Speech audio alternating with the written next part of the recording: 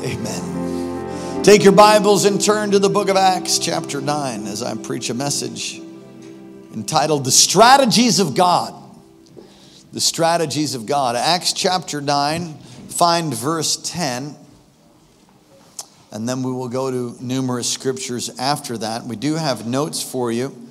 Would encourage you to use those and go ahead and preach it to somebody else. Or remind yourself of the word of the Lord. One of the things my wife and I used to do as you're getting to Acts chapter 9 is we would take our notes. This is how I got discipled as I was coming up about 100 years ago. And we would take our notes and we would go back over them, at home.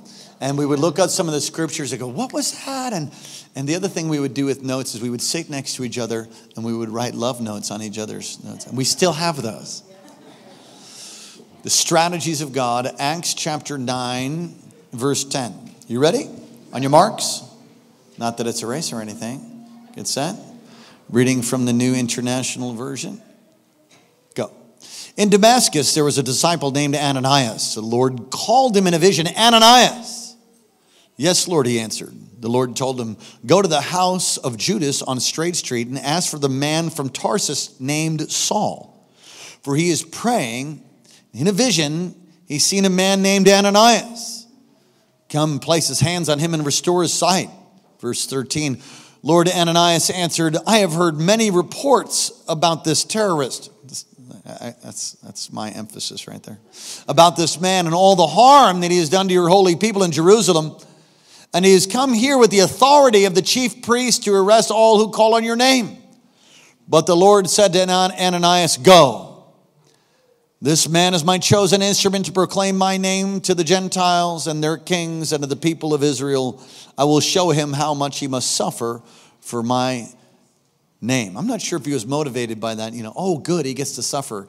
I'm not sure. But verse 17. Then Ananias went out of the house, entered it, and placed his hands on Saul and said, Brother Saul, the Lord Jesus, who appeared to you on the road as you were coming here, has sent me so that you may see again and be filled with the Holy Spirit. Immediately something like scales fell from Saul's eyes and he could see again. Wow, he got up and was baptized. All right, very good. Go to Acts chapter 10 and find verse 1. That'll be the first verse. At Caesarea, that was a joke. Okay. Acts 10, verse 1. At Caesarea, there was a man named Cornelius, a centurion, was known as the Italian regiment. And he and all his family were devout and God-fearing. He gave generously. How did he give? Generously to those in need and prayed to God regularly. The King James says always. Verse 3. One day about 3 p.m, he had a vision, distinctly saw an angel from God who came to him and said, Cornelius. And Cornelius stared at him in fear. What is it, Lord? He asked. The angel answered, your prayers and your gifts to the poor have come up as a memorial offering before God. Now send men to Joppa and bring back a man named Simon who's called Peter. He's staying there with Simon the tanner, whose house is by the sea. And when the angel who spoke to him had gone, Cornelius called his 2 servants and devout soldier who was one of his attendants, and he told them everything that had happened and sent them to Joppa. About noon the following day, as they were on their journey approaching the city, Peter went up. So at the same time they're coming to the house, Peter goes up on the roof to pray. He became hungry. That often happens to me when I'm praying. He became hungry and wanted something to eat. And while the meal was being prepared, he fell into a trance and he saw heaven open and something like a large sheet being let down to the earth by its 4 corners. And it contained all kinds of 4-footed animals as well as reptiles and birds. And a voice told him, get up, Peter, kill and eat. And surely not, verse 14. Peter replied, I've not eaten anything impure or unclean. The voice said a second time, verse 15, don't call anything impure that God has called clean. Go now to chapter 13 of that same book, verse 2. While they were worshiping the Lord and fasting, the Holy Spirit said, "Set apart for me Barnabas and Saul for the work of which I have called them." So after they fasted and prayed, they laid their hands on them, sending them off. Last scripture for the main texts that we're looking at, Acts 16, go to verse 9.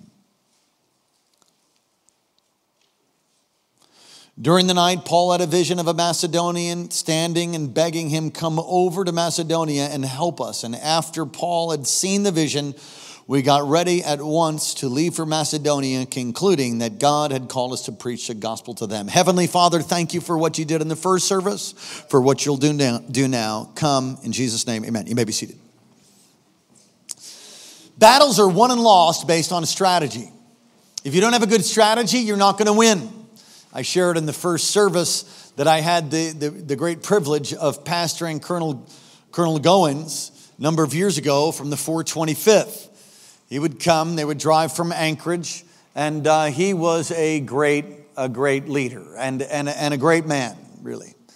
And he's now in Washington. I think he's become a general now. I'd have to check with him, but he went to the Pentagon and has been elevated.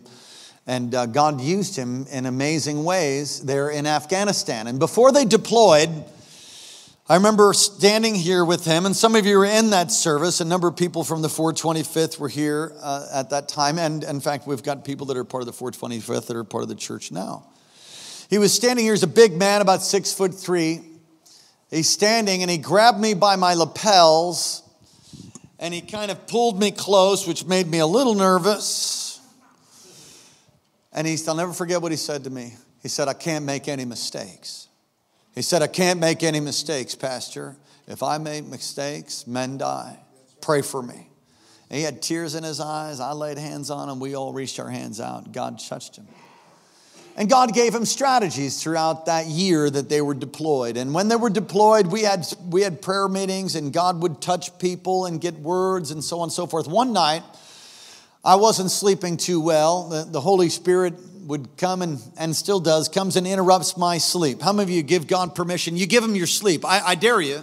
I challenge you. When you go to sleep, say, "Lord, you can have my sleep too. Do whatever you want with it." And if he wakes you up at 3 to preach, then you ought to preach. If he wakes you up at 3 to pray for somebody, you ought to do it. Just give him your sleep too. I said, "Lord, you can give me dreams. You can speak to me. You'll use me." So that night, I couldn't sleep too well. I think it was about 3 in the morning, and I just was praying for him and praying for the 425th. And I got up and I went to my computer, and the Lord had given me a word out of Joshua, and about Joshua and the captain of the host standing before Joshua and the strategy that God gave Joshua on how to take Jericho. And so I'm praying for him, and my Skype phone rings on my computer. Now, I didn't know that I'd left it logged on, but it was logged on and logged in, or however you want to say it. My Skype phone rings, and it's Colonel Goins in Afghanistan. So I'm like, "Oh, whoa." I answer. He says, "Sir, what are you doing up?" I said, "I'm praying for you." He said, "I need a word from God." He was mincing no words. It wasn't like, "Oh, how's the wife? How's the kids? Everything good? Oh, yeah. Oh, good. How's the food in Afghanistan?" There was none of that. It was all, "I need a word from God, Pastor." I said, "I have one. I'm up praying for you right now. It's right in front of me." And I mean, there was a real unction of the Spirit. I remember standing up and I gave him the word. And there was this moment of real authority and power and strategy. He said, "Thank you, sir." And then click. I mean, he didn't even say goodbye. It was just like kind of rude. He's gone. When he came back some 6 months later, we had lunch and met together. And he said, "Do you remember that night?" I said, "Yeah." He said, "Do you know that I can't tell you what God did through that night, but you read some about it in newspapers. And the other part I can't tell you." And he said, "That was one of the most profound times." And I thought, my goodness, the strategy of God. God has a strategy for our state. God has a strategy for your family. God has a strategy for your marriage. God has a strategy for your teenager. Come on, somebody say hallelujah. God has a strategy to raise those beautiful world changers. God has a strategy for this church. God has a strategy for the body of Christ. God has a way that is right and good and just and pure. And God wants to give it to you. And you look through history, in our own history in the United States, you see men of God that would call on God, receive strategy, and then break through. General George Washington, you may have heard of him, the crossing of the Delaware. They were surrounded. There was no hope. 20,000 men against him. I think he had 8,000 if my history is correct. And he had nowhere to go. And it is said that he went out in the woods and he prayed and he took a knee. And there's an artist rendition of General George Washington on a knee in the woods praying. And then the crossing of the Delaware took place that night. And if you look at some of the renditions of that painting, there's one in the background of the birchwood trees, which I like because it reminds me of Alaska. You can see a man's face hiding behind a tree. That was a man that was not loyal to the revolution. He was a supporter of the king. And it is said that when that man returned back to his home to talk to his wife, he said, "We've lost, that England's going to lose, because any man that knows God like that will have victory." Listen, God wants to give you strategy. God's plan is to give you victory. I read the back of the book. We won already. He wants to give you strategy. He wants to give you victory. God wants to bring about His plan for you, for me, for our marriages, for our children, for our families, for the church, for the body of Christ, the United States of America, for every nation, every tribe, every tongue. He has a strategy for reaching the lost at any cost. He's got a plan, the master plan of God.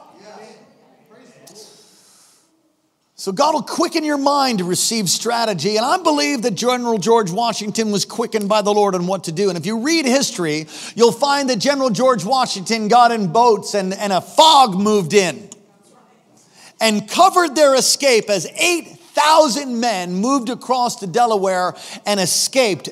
They imminent destruction. England, the general said, "Well, we'll just wait till the morning and then we'll crush them." Oh. But joy comes in the morning. They came across the Delaware. The amazing thing is we serve a God who speaks. You know, God is a speaking God, and He wants to speak to you, and He wants to give strategy here in the introduction of my sermon to you this morning. He's got a strategy. It amazes me as the positioning of, I could go on to tell you all the story, but many of you know it, about our property and how God gave it back to us and how we've been contending like a heavyweight contender for this building to be done. But obstacle after obstacle and victory after victory. One of the things that's encouraged me over these past couple years that we've been believing to get started, and we have started, and we've done what we could, but we've been needing a loan and so on and so forth. And I had bankers laugh at me, and we laughed back. And I'll really be laughing when we have our grand opening. I'm just telling you, I'm not bitter. Amen. God had another way, and I'm so thankful because we saved many percentage points by not getting a loan from local banks that said come up with 50%. Praise God. There was one, praise God. Was it you? God bless you. Give me some skin. Amen. Praise God. Yes. Come on, God's got a plan. He's got a strategy. And at every turn for us here at KC, we've had to contend for that. I've had to contend for that for my kids. You're going to have to contend for it for your business, for what God's called you to do. Listen, God has a strategy, a plan for you, but you're going to have to seek Him for it, and He speaks. One of the things that encouraged me in the preparation of this is that in the Old Testament, prophet, kings, and priests were anointed, but not in the New Testament. In the New Testament, God comes and lives inside of your heart. And my heart doesn't live in a temple made by hands. He comes to live inside your heart and my heart. That temple veil, as thick as a man's hand, was ripped from the top to the bottom, signifying that the Holy Spirit doesn't dwell between the cherubim anymore. He comes to live on the inside of you. He comes to live on the inside of me, that we are His house, that we are His temple, that God speaks to me because I'm His sheep know and hear His voice. So God gives a plan, and then He speaks to you in the midst of it. And I need to say this, it's progressive. I didn't say that in the first service. We call it progressive apostolic vision. God will give strategy for the vision for that moment. Then things change. You got to keep hearing Him. You got to keep praying. You got to continually get orders from your commander in chief as the strategy changes. And you'll see that throughout Scripture as well. Let's look at these texts. In Acts 9, we see Jesus reveals himself to Saul, who's later called Paul. He's got authority of the chief priests to go and persecute the church. He thinks he's just doing God a favor. Little did he know he's persecuting the church.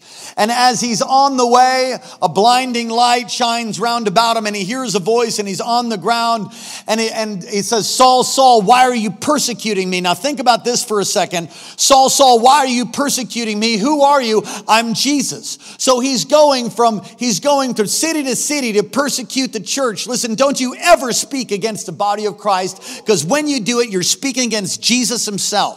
It's his bride. Don't talk about my wife. You know what I'm talking about? Don't. All the ladies said, amen. Don't talk about his bride. It's his bride. It's his job, right? I'm Jesus who you're persecuting. He's persecuting the church, and in persecuting the church, he's persecuting his body. We love the body of Christ. It's so important to get that. And he is blind for 3 days. He's led by the hand to Damascus. And he's there, and God speaks to Ananias. You never hear of him after this. He's only mentioned once. Ananias, a disciple of the Lord Jesus Christ, has a vision in his prayer time, and God speaks to him. And I love this because can you imagine how much faith he had to have and a confident assurance of the voice of the Lord? Because God comes and speaks to him and says, Ananias, Osama bin Laden is just down the street. Ananias, the number one Christian killer. I don't know who the number one terrorist is right now, but I mean the number one Christian persecutor is just down the street. So would you just go and talk to him? His name is Saul. Excuse me, Lord, now this has got to be the devil. In fact, you're trying to kill me. I bind you in Jesus' name. I bind you right now. That's not God. God wouldn't send me into the lion's den, would he? He would if he can trust you. And he could trust Ananias, and Ananias went. And it's kind of amazing that Paul, Saul, later is called Paul. That's his Greek name. Saul has this vision and gets a name. And this guy Ananias. So when Ananias comes in and says, what's up? I'm Ananias. It's like, I knew you were coming. By the way, I'm blind. You're going to lay hands on me and do something. I'm going to receive something. He lays hands on him and he receives the Holy Spirit and he's healed. And God reveals his purpose for Saul. He reveals his purpose there in Acts 9. You're going to be my chosen vessel. He reveals it to Ananias. He reveals it to Saul, later called Paul. In Acts 26, you see him telling his testimony, and we see that Paul has been given a strategy. Paul has been given a call of what to do to reach the Gentiles, to turn them from the darkness of the power of darkness to the power of God. He gives his strategy. The second text we read is Acts chapter 13. The church is started in Antioch, and it's to reach the Gentiles. Write that in your notes. Barnabas gets Saul to come and to help with the work in Antioch, and the Holy Spirit calls them to establish churches throughout all of Galatia. Acts 16 we looked at. And these are all texts talking about the strategy of God. God has a strategy for me. Say it. God has a strategy for me. So Acts 16, he's now called Paul. We know him as the Apostle Paul. And he wants to go preach and do a missionary journey to Asia. We now know that as modern day Turkey. When you say Asia, it's not like China. It's near Asia. And he wants to go plant churches, but the Holy Spirit says no. And I love that scripture. Because everything is right about it. Here's people that don't know Jesus. They haven't been preached to. The gospel's not preached. He's called to preach. There's Gentiles there. I mean, there's like every component of it being right except one thing. God said no. And so he wants to go where the Holy Spirit says no. So they're praying and they wait, and he has a vision of a Macedonian man. There's a man from Macedonia appears to him, and we looked at that, and he invites him to come. And this text reminds me of some history in my family. I don't know how many generations back, but it's early 1800s, late 1700s. On my mother's side, there was a whole bunch of pastors and preachers, and there was a pastor, he pastored a church, last name was McCall, in England for 40 years. So he's in his 60s when he takes a vacation to Paris. And while he's in Paris, they're so burdened by the bourgeoisie class, is what they would call them back then. The blue-collar workers did not have Christ. And nobody was witnessing, and there was no move of God there. So they began street witnessing. Street witnessing in the 1700s. You got to be on fire to street witness in the 1700s.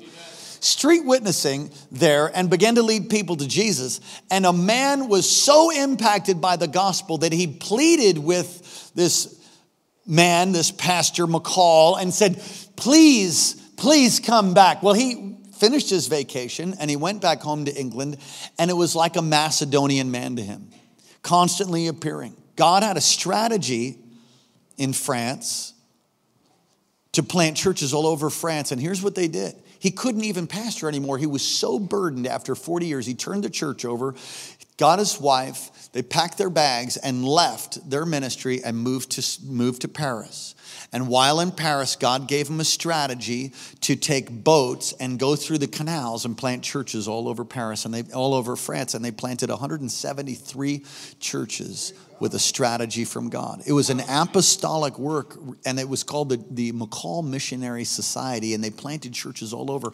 They're not in existence anymore. They must not have raised up people to take over, which is a common mistake for many. But God has a strategy God has a strategy for France now. God has a strategy for Alaska. Carrying the Cure is one of them. It's one of them. God has a strategy to touch America. Just like God had a strategy for General George Washington, God has a strategy for his generals in this hour to release an anointing, to release even a mantle of evangelism. There is a burden that's beginning to overtake the body of Christ, beginning to overtake people. It is not business as usual. We need a strategy of how to reach the lost, and not just reach them. I love what Brother Bill said. Not just reach them, but equip them to see their lives transformed. It's not enough just to pray the sinner's prayer. You got to find out, it's enough to get to heaven. Don't look at me with that religious tone of voice. It's enough to make it to heaven. Yes. But if you were just supposed to go to heaven, you'd drop dead the second you prayed the sinner's prayer. So he leaves you here. Why? So you can become big and strong, walk in authority in the love of God, and preach the gospel of the kingdom with signs and wonders following. God wants to raise you up. He has a strategy to reach the nations. He has a strategy to reach Alaska. He's got a strategy to reach the nations of the earth. He has a strategy for your family, a strategy for your marriage, a strategy for your kids. God is the master strategist. Can you say amen?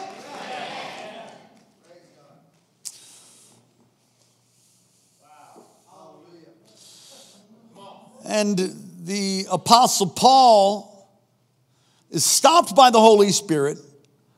And while in Troas, he has this vision of the Macedonian man, and he obeys. Now, what's amazing to me is this.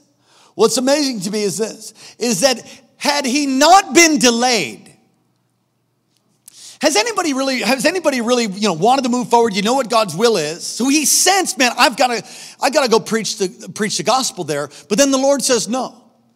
I heard somebody say, God doesn't always answer prayer. Yes, he does. It's no. That's an answer. You don't like it. Neither does your 4-year-old when you tell him no. But how many of you know God wants to tell you no sometimes? No, that's an answer. Yes is an answer. We like yes. Lord, will you? Yes. Yes. Thank you, Jesus. We like that because we like McDonald's, instant, fast stuff, and we want it right away. And wait. Wait's another answer. I don't really like that one either. But I've learned. God, when are you going to help me? He says, just a second. Of course, a day is like 1,000 years. 1,000 years are like a day. So a second, you do the math on that. Paul is led by a vision to Macedonia. He wanted to go to Ephesus, which is where he eventually goes, and you read about it in the Bible. But he's first led to a place called Philippi. And in Philippi, he leads people to Christ, and he builds a church in Philippi. And you read in your Bible, the church is the letter's written to Philippians, is the letter to Philippi. the church of Philippi. And you can read all about that and some of the challenges and problems they have. So it's there in Philippi. Then you read through Acts and read through some of his letters. The church of Philippi funded Paul, supported Paul more than any other church. Gave generously. And he would receive offerings from them. And because of their funding of his missionary journeys, he was able to go to Corinth. And in Corinth, he picked up some leaders, Priscilla and Aquila, who taught Apollos more accurately. The great orator Apollos and Priscilla and Aquila were business people.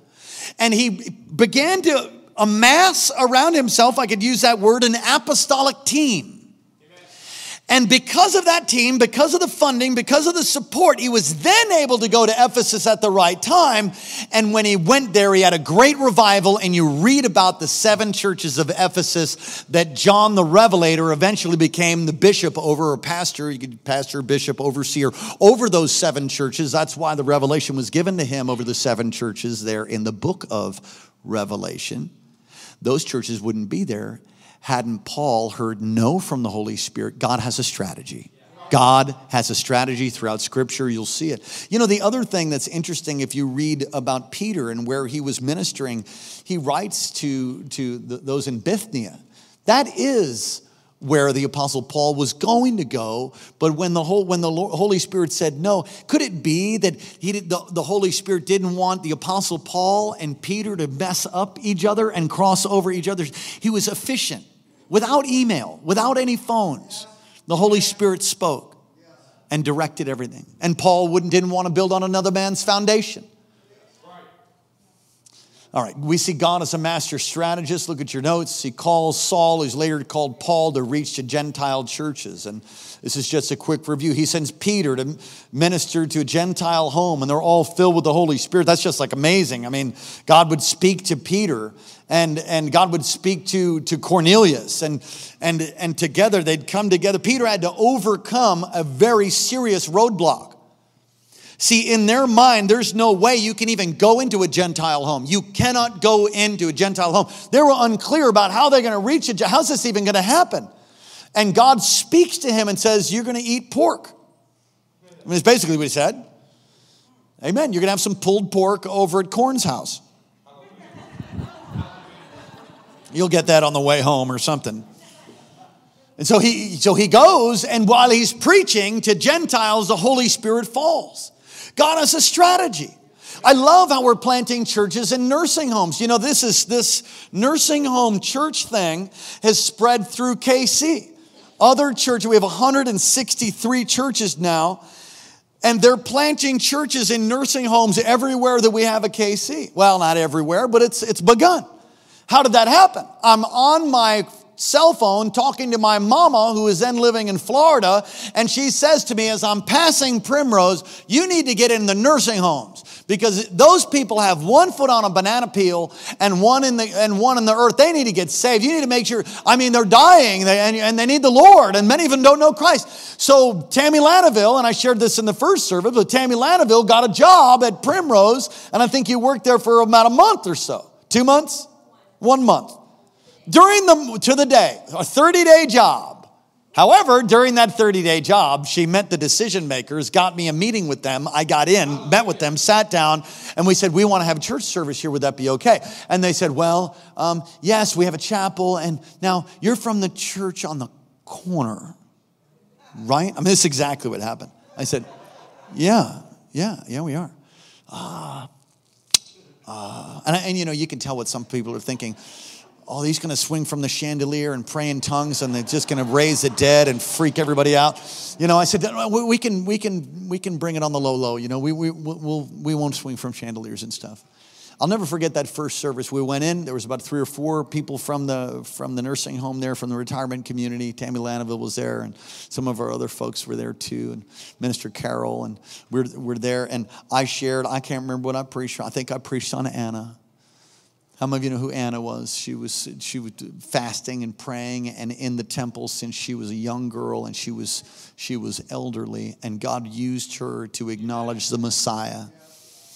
And so I preached this message, and I didn't even raise my voice. I mean, I just stayed really like vanilla as I could. I didn't want to hurt it.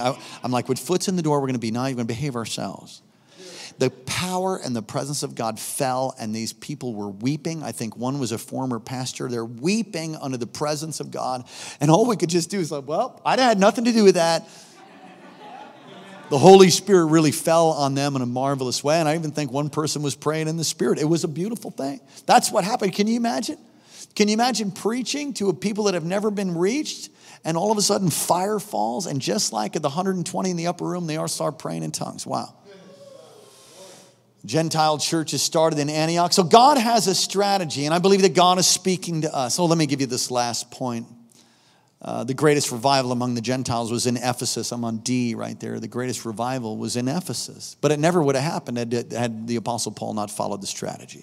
So God's speaking to us very simply. God knows us, has a purpose for us and in his time.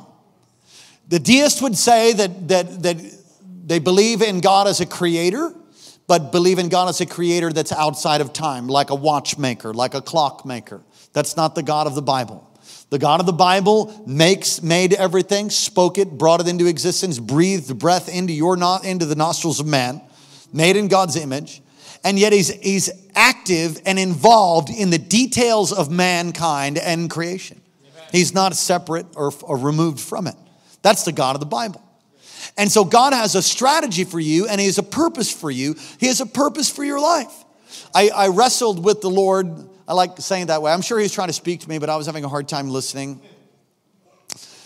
I don't know what the issue was, but I was praying. I couldn't. I've got a number of series that I'm working on to bring to us to move us forward as God has directed me, but I'm not to start those yet. So I'm in this moment of some special words from the Lord and special messages, but prior to moving into those series. And so I knew he wanted to say something, but I had these. It's kind of like a turkey popper. Anybody know what? Don't cook a turkey according to the turkey popper, by the way, because you'll ruin it. Little key on all you turkey cookers that cook them so dry it tastes like wood. You pull it out a little bit. You pull it out about an hour early, and you cover it with tin foil and put a towel over it and let it finish cooking outside the oven. Thank you, Pastor Graham. Praise God. But for me, in preparing to bring you fresh, what I hope to be fresh manna, is I gotta feel it. Something turns in me. I can feel it. It's like a turkey popper. I feel fire. It moves me. It moves the needle. Does that make sense? And so this message, I had some other things. It just wasn't moving. And I was so struggling about 11:30. I'm like, man, I got to get up at 5. It's 11:30. This doesn't work. So midnight, and I'm now lying in bed. I'm like, give me a dream. Just give me a dream. Give me a dream. Speak to me. I give up because I got nothing. No turkey, no pops going up, no fire on anything. So I go to sleep and I have a dream and I wake up and something's different. And I pace back and forth, and I had this amazing dream which I shared with Pastor Robert, and it was encouraging to him, encouraging to me. Walked back and forth, and I began to get the word of the Lord about strategy, and God began to speak to me, and that's how I got this and give this to you. You know, God knows me. Is what I was encouraged by. It's like, son, I know you. And I know how to get you out of the way so you can hear my voice. And God speaks very differently to me than maybe he does to you. I mean, the wind blows and I get something. Yeah, I'm a feeler sort of type person. I'm not real heady. I'm not an intellectual type. I'm just not wired up that way. I can hardly spell, and I'm all right with that. I figure that's why God gave me secretaries. I know I'm okay with that. And God gave me a wife that's like an editor, so she can edit all my stuff, and hopefully there's no mistakes in your notes today. What are you saying? I'm saying that God knows you. He knows how to speak to you. He knows how to give you strategy, and he wants to. And though we're inside time, he's outside time, yet he's involved intimately in the details. And we're at war. Look at B. We're at war, desperately needing God's strategy. You need his strategy. You need his strategy. And so God's strategies for life, we got to position ourselves to receive them. You got to be like Cornelius. Got to be like Cornelius. He was devoted. He was what? He was devoted. He was a giver. He prayed. Be like that. Be devoted to God. Be devoted to his word. Be devoted to your wife, to your husband. Be devoted to your kids. Be devoted to that which concerns God. Be devoted. Keep your word. Be a giver. Be a tither. Be a person that prays. How's God supposed to speak to you if you never have time to pray? You say, well, I'm too busy. If you're too busy, you're too busy. Corrie ten Boom said, beware the barrenness of a busy life. You can be so busy that you miss God's strategies. He's trying to speak to you, but you're like too busy. I've done that. Run around ministry, and the Lord's like, what are you doing? You know, you can minister with an anointing or without one. Without one, not much gets done. Apart from me, John 15 says this. I am the vine and you are the branches. Apart from me, you can do nothing. I know a little bit of Spanish, nada. That means zero. So that means if you're not co-laboring with him, your efforts will be zero. We've got to be devoted. We've got to be a giver. Ananias, got to be like him. He obeyed. He obeyed. And I have had times where I didn't really want to obey, that everything within me wanted to do something else. But the Holy Spirit, that still small voice, would say, "No, you're not doing that." We live our lives that way by going by the peace of God, letting the peace of God rule our hearts and rule our mind. Be anxious for nothing, but by prayer and petition, make a request known to God. And the peace of God that passes all understanding will guard your heart and your mind in Christ Jesus. Some of you worry fundamentally is sin. I know you might not like that for some of you worry warts out there, but you wringing your hands and worrying about stuff is fundamentally sin. We need to learn to trust God and to cast your cares on him, for he cares for you. And you can wring your hands and worry. Some of you worry about stuff that didn't even happen. I mean, it's like faith in reverse. It's like listen, fears will magnify your molehills and make them mountains. Your fears will magnify your negatives and develop them into real pictures. You're the prophet over your own life. You want to think about how sick you're going to be? I love my father-in-law. He's in heaven. But the truth is, and my wife and I, her dad, we've talked about this. Yeah. He just said over and over, by the time I'm 60, I'm going to be dead. We'd say, stop it. Stop saying that. Well, guess what happened? He was dead by the time he was 60. Listen, God, begin to put God in a place of honor and realize how important and powerful you are in God. And when he speaks to you, for the love of God, obey. You never would see a Jericho taken if they didn't, do the Jericho thing. I mean, how much sense does that make? Reason is the guillotine of your faith. Say that.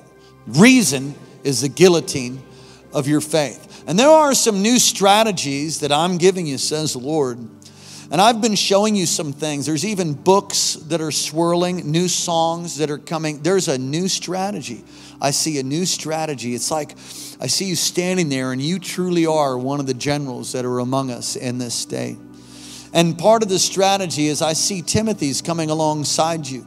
And some sort of a school type of a thing. I see an impartation and a training that you're bringing. I don't mean about drums. I mean about that apostolic anointing that's upon your life. Well, it might include drums. I see God using you to pour into Timothy's. There are those that are connecting to you in villages that have a great call of God. And you really are like a prophetic voice in this land. And you're not to shrink back from it. For as you prophesy, the building of God's house will prosper, even as it did under Zechariah and Haggai. I'm using you to call your people out of obscurity. I'm using you to call your people out of darkness and into the light, but not just in a regular Christian way.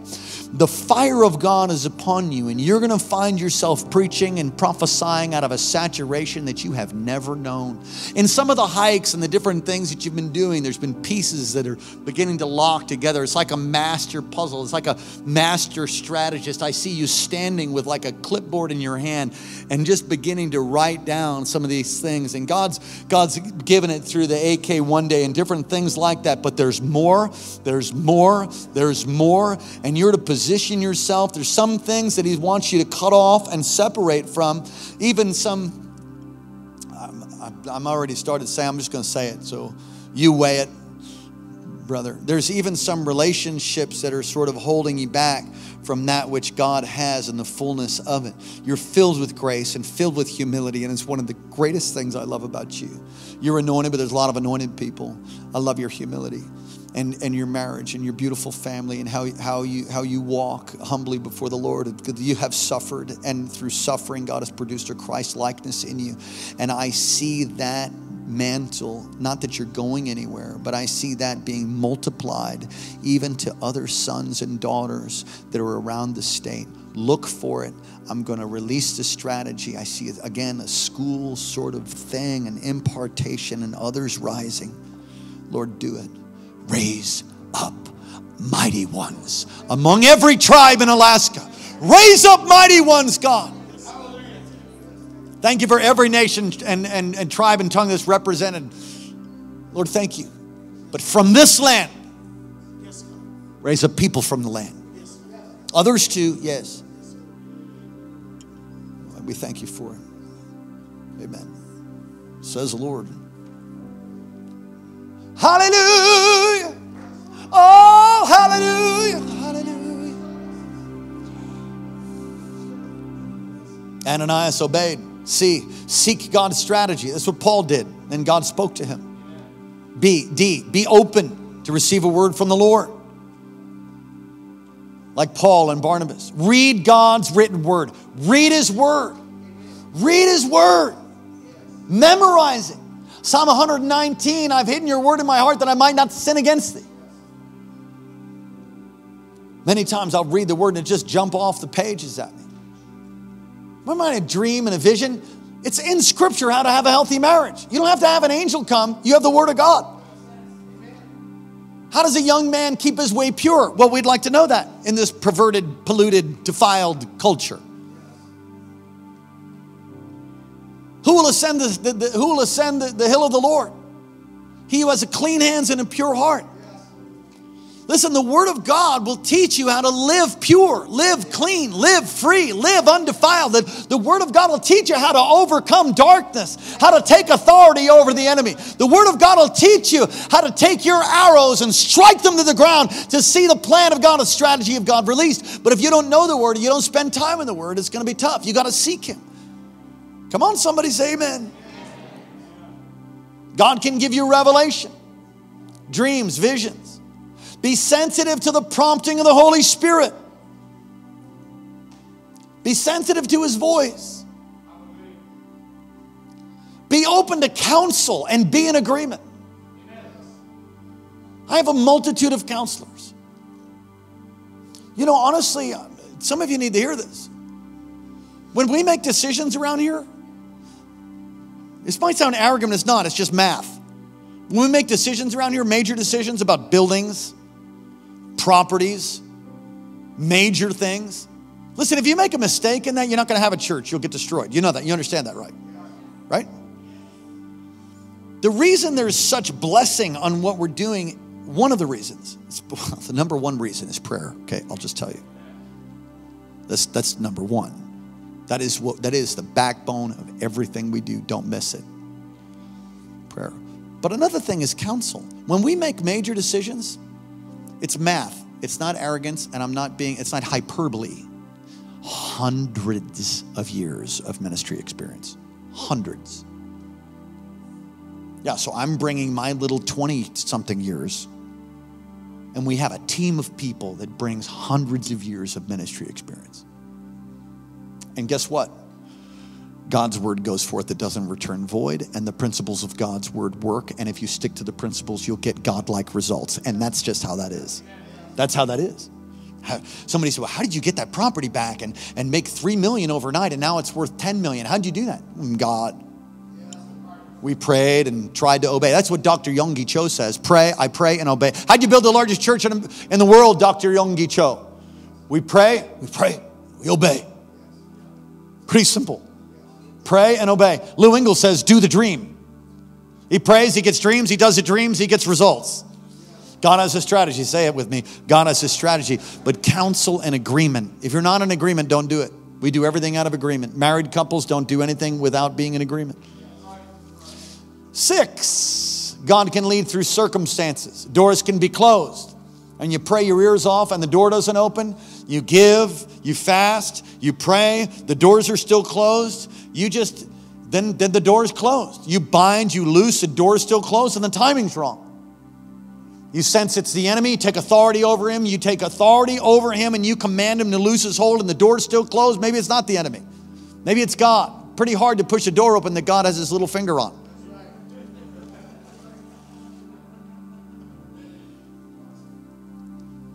Circumstances.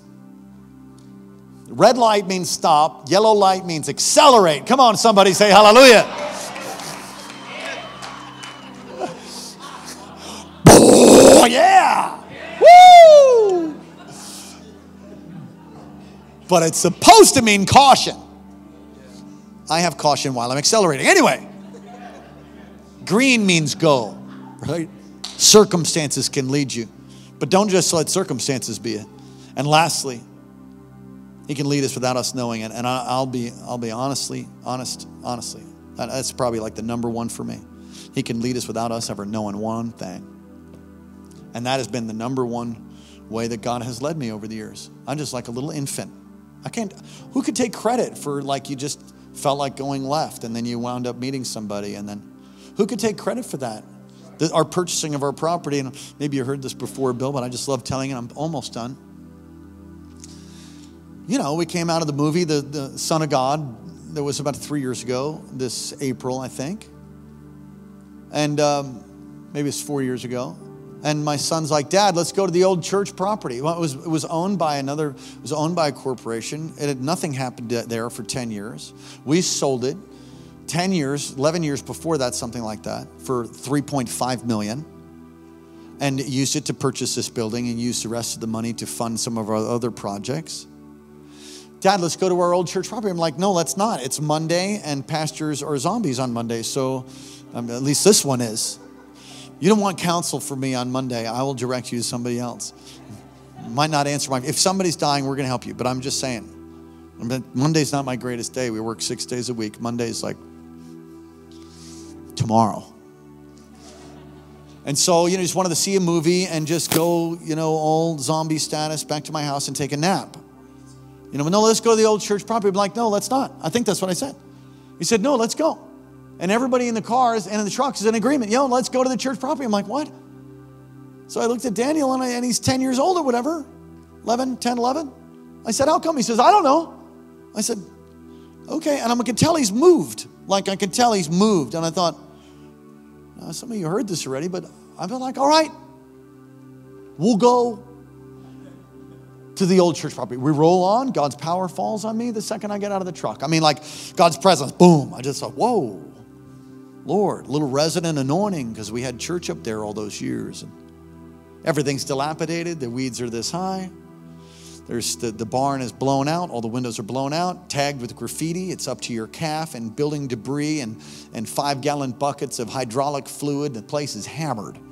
It was grievous to walk through there. People sleeping there, doing all kinds of stuff, curse words all over the barn on the inside. Stood there and I thought, wow, this place is wasted. It was unlocked. We walked in.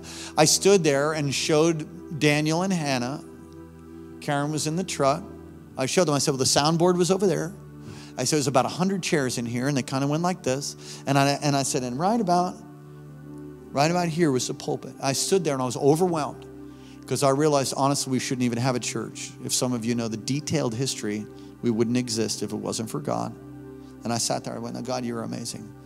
I love Alaska. You called me here. I was like, Lord, you're awesome. Thank you for what you're doing in the church. And I just lifted my hands, and the Lord spoke to me. I started praying. I said, oh, God, thank you for, and he said, I'm giving you the property back. I said, that's impossible. And I said to the kids right then, I said, the Lord just spoke to me and said he's giving us the property back.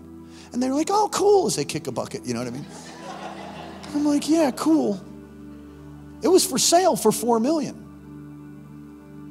So we went out. I told Karen. I got on my phone. I called a real estate guy in our church, John Paletti. Some of you know him. I said, man, here's what the Lord just told me. He said he's giving us the property back. He said, well, I'll call on it.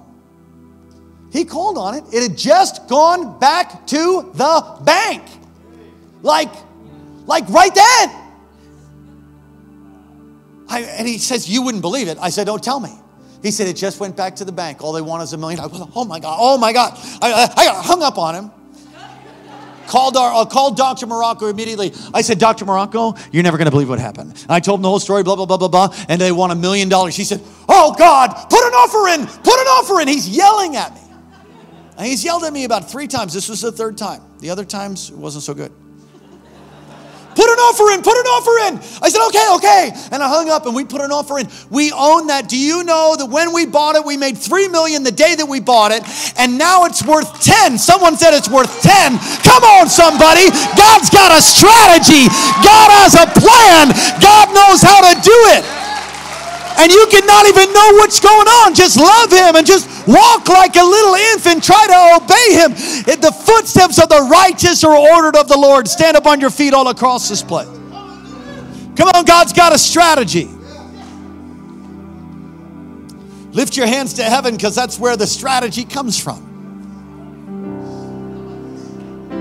Lord, release strategy to us as you have. We acknowledge today, as the people of King's Cathedral and Chapels here in Alaska, we acknowledge today that you are the one that has spoken. You are the one that has led us. You are the one that has guided us. This is your work, and you are responsible for it. And we keep ourselves humbly under your mighty hand today and say, God, let everything come together exactly like you've designed it. Lord, as the money's released out of escrow, Lord, as steel prices and the prices of steel and everything, Lord, you see it all. Bring about your strategy, and not one devil in hell can stop what you want to do. The kingdom of God will advance with violence. Lord, we declare it. We proclaim it. We bind every assignment of the enemy off our project, off of steel prices and the timing of that. Every hindrance be broken now. Lord, not only over our church, but over our families, over our children, over our marriages, over our businesses. Oh God, we pray now, release your strategies. Come on, you have the freedom to pray in the Spirit. Go ahead.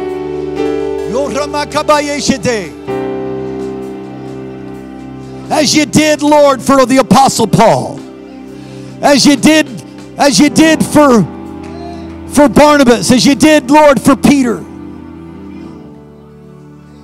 When the fullness of time had come, what does that tell you? That tells you that God had a strategy. When the fullness of time came and the road systems were in place from the Roman Empire, the gospel came and went through the road system and went all over the known world in the fullness of time. Perfect timing. God is the master strategist. Trust him and lean on. Ask him. Release strategy. Come on, say it. Release strategy for me, for us, for our families, to fulfill purpose. That, Lord, when it's done, we'd stand before you and hear, well done, thou good and faithful servant. We thank you and we praise you for it. Every lie, everything that would hinder, be broken. In the name of Jesus. Ushers, would you come? We're going to receive communion. Just stay in that place of reverence before the Lord.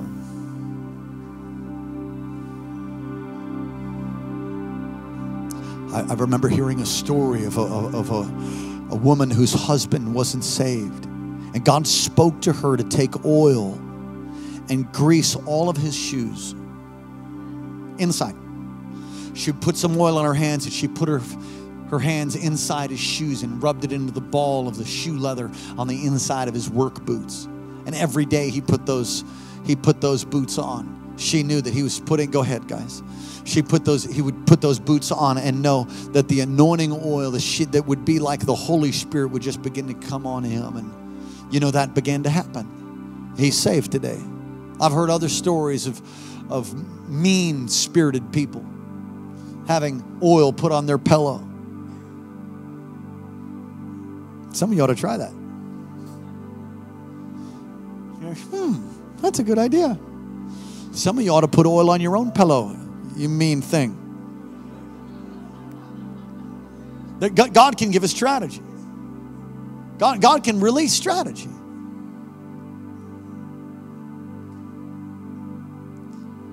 There was a young girl that I saw on The Voice. I saw this little clip. I don't even know how I want her. It's not like I'm a follower of The Voice or anything, but I saw this little clip. She was deaf. But she lost her hearing when she was 11. And so she's on The Voice going to sing a song that she wrote. How does a deaf person do that? She can feel the music through her feet and the beat through her feet. And she practiced singing, and the vibration, she was able to train her vocal cords even though she couldn't hear one thing. God gave her a strategy. Listen, I don't know what you're facing today, but I know God's got a way through it. And it might seem impossible. I mean, how does a deaf person sing? God's got a way. Come on, God has a way. God has a way for the finances. God has a way for the court case. Another story. Good friend of ours, Lana Cross.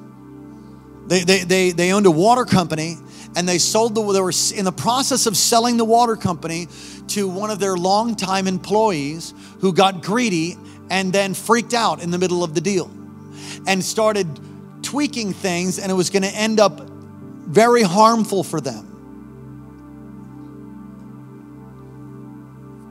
Probably shouldn't have said the name, but it's too late.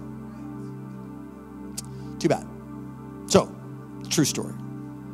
So as she's walking with her husband, she would do this daily walk. And they're grieved because it's going to go south. They lose all this money and it's not right. And God, deal with it. You see it. You see the corruption. You see the lies. Lord, deal. God, come. Lord, deal with this. And the Lord speaks to her in the midst of her walk and says, walk backwards. So here she is walking, and she hears walk backwards. So she turns around and she starts walking. She knew the road. They had walked it for 20 years, the same walk. So she starts walking backwards, and she saw things walking backwards in the landscape she had never seen before. And as she's walking backwards, the Lord said to her, I want you to walk backwards in the deal. I want you to bless him as hard as you possibly can. You go ahead and give him the thing he wants, turn around and increase this, do that. Do you know what? They did exactly what the Lord said. It's totally in business. It's just like crazy. They did it anyway. And you know what the Lord did? Bless them beyond anything they could have. I'm telling you. You know, you think the blessing would be like other zeros in your bank account? All their kids serve God. That's part of the blessing of God. How about that? How about the sickness and the infirmity that could have killed the husband? Didn't. He's still alive, still loving God. This is Pastor Shannon's parents. Oh, and God blessed their socks off so hard in other ways, and they released it, and the stress and the strife left their home. They walked backwards. Strategy of God. God says, let it go, because I've got other stuff for you. Just let that little thing go. You just let it go. They let that go, and here, take this. Whoosh. Listen, some of you got God on a box. You have in a little box that you only make this much, and you're in this fixed idea in God. At risk of offending someone said, I don't think we should build the building because we need to use all that money to reach the lost. And I said to him, that's not what we're going to do. Because you're thinking inside of a box. Because God has a cattle on 1,000 hills, so God can release the money for the building and for everything we need to reach the lost. And it's not either and, it's both, either or, it's both and. You got to get a bigger God. He said, well, I'm on this fixing. Believe. Come on, God can give you an idea. God can give you a dream. God can speak to you, giving you strategy to reach your parents, to bring healing in that broken relationship. I laid hands on this lady. She's walking out. She has these migraines. I laid hands on her instantly. My wife would think this way. I don't think this way. I laid hands on her and I just heard allergies, food allergies. And I said, whoa. I prayed. I said, have you ever thought that that's a food allergy? She said, you know, I heard that once before. I said, I think you should do like a little panel, figure it out. Wouldn't that be great? Don't have migraines anymore. Okay, you could get healed of the dairy or whatever, but the point is that God gives strategy. You getting something today? Don't just walk according to your own reason and your own logic. That's a painful life. You'll never walk in the supernatural unless you got a strategy from God. Well, I'd ask you to wave your hands and clap or something, but most of you are holding juice right about now. All right. On the night that Jesus was betrayed, he took the bread and he broke it. And in likewise manner, he took the cup and he blessed it. He said, this is my body and my blood, which is broken and shed for you. And as often as you do this in remembrance of me. So right now, before your throne, God, we remember that you were crucified and resurrected. We remember that by your stripes we're healed. And we position ourselves before you in repentance. God, forgive us. Come on, ask God to forgive you. Forgive us for wrong thoughts, attitudes, or motives. Forgive us, Lord, for where we grieved you. Prayerlessness, perhaps, where we didn't listen to your voice and obey. Forgive us for where we rushed out into our own strategy and not the strategy of heaven. Oh God, forgive us. Wash us. Cleanse us. Make us new right now. If you're not right with God, this is the time. Get right with him. Receive Jesus as your Lord and Savior. If you've not done that, won't you do it now? Pray this with me. Say, dear Heavenly Father, thank you for sending your son Jesus to die in my place and to rise again from the grave for me. Forgive me of all of my sin and come into my life. Be my Lord. Be my Savior. Wash me, cleanse me, make me new. Thank you for loving me. Thank you for hearing my prayer. Amen. So we receive your forgiveness. We receive your healing. And we declare that you are coming back. Maranatha. Even so, come, Lord Jesus. Yes. Amen. Let's eat and drink together.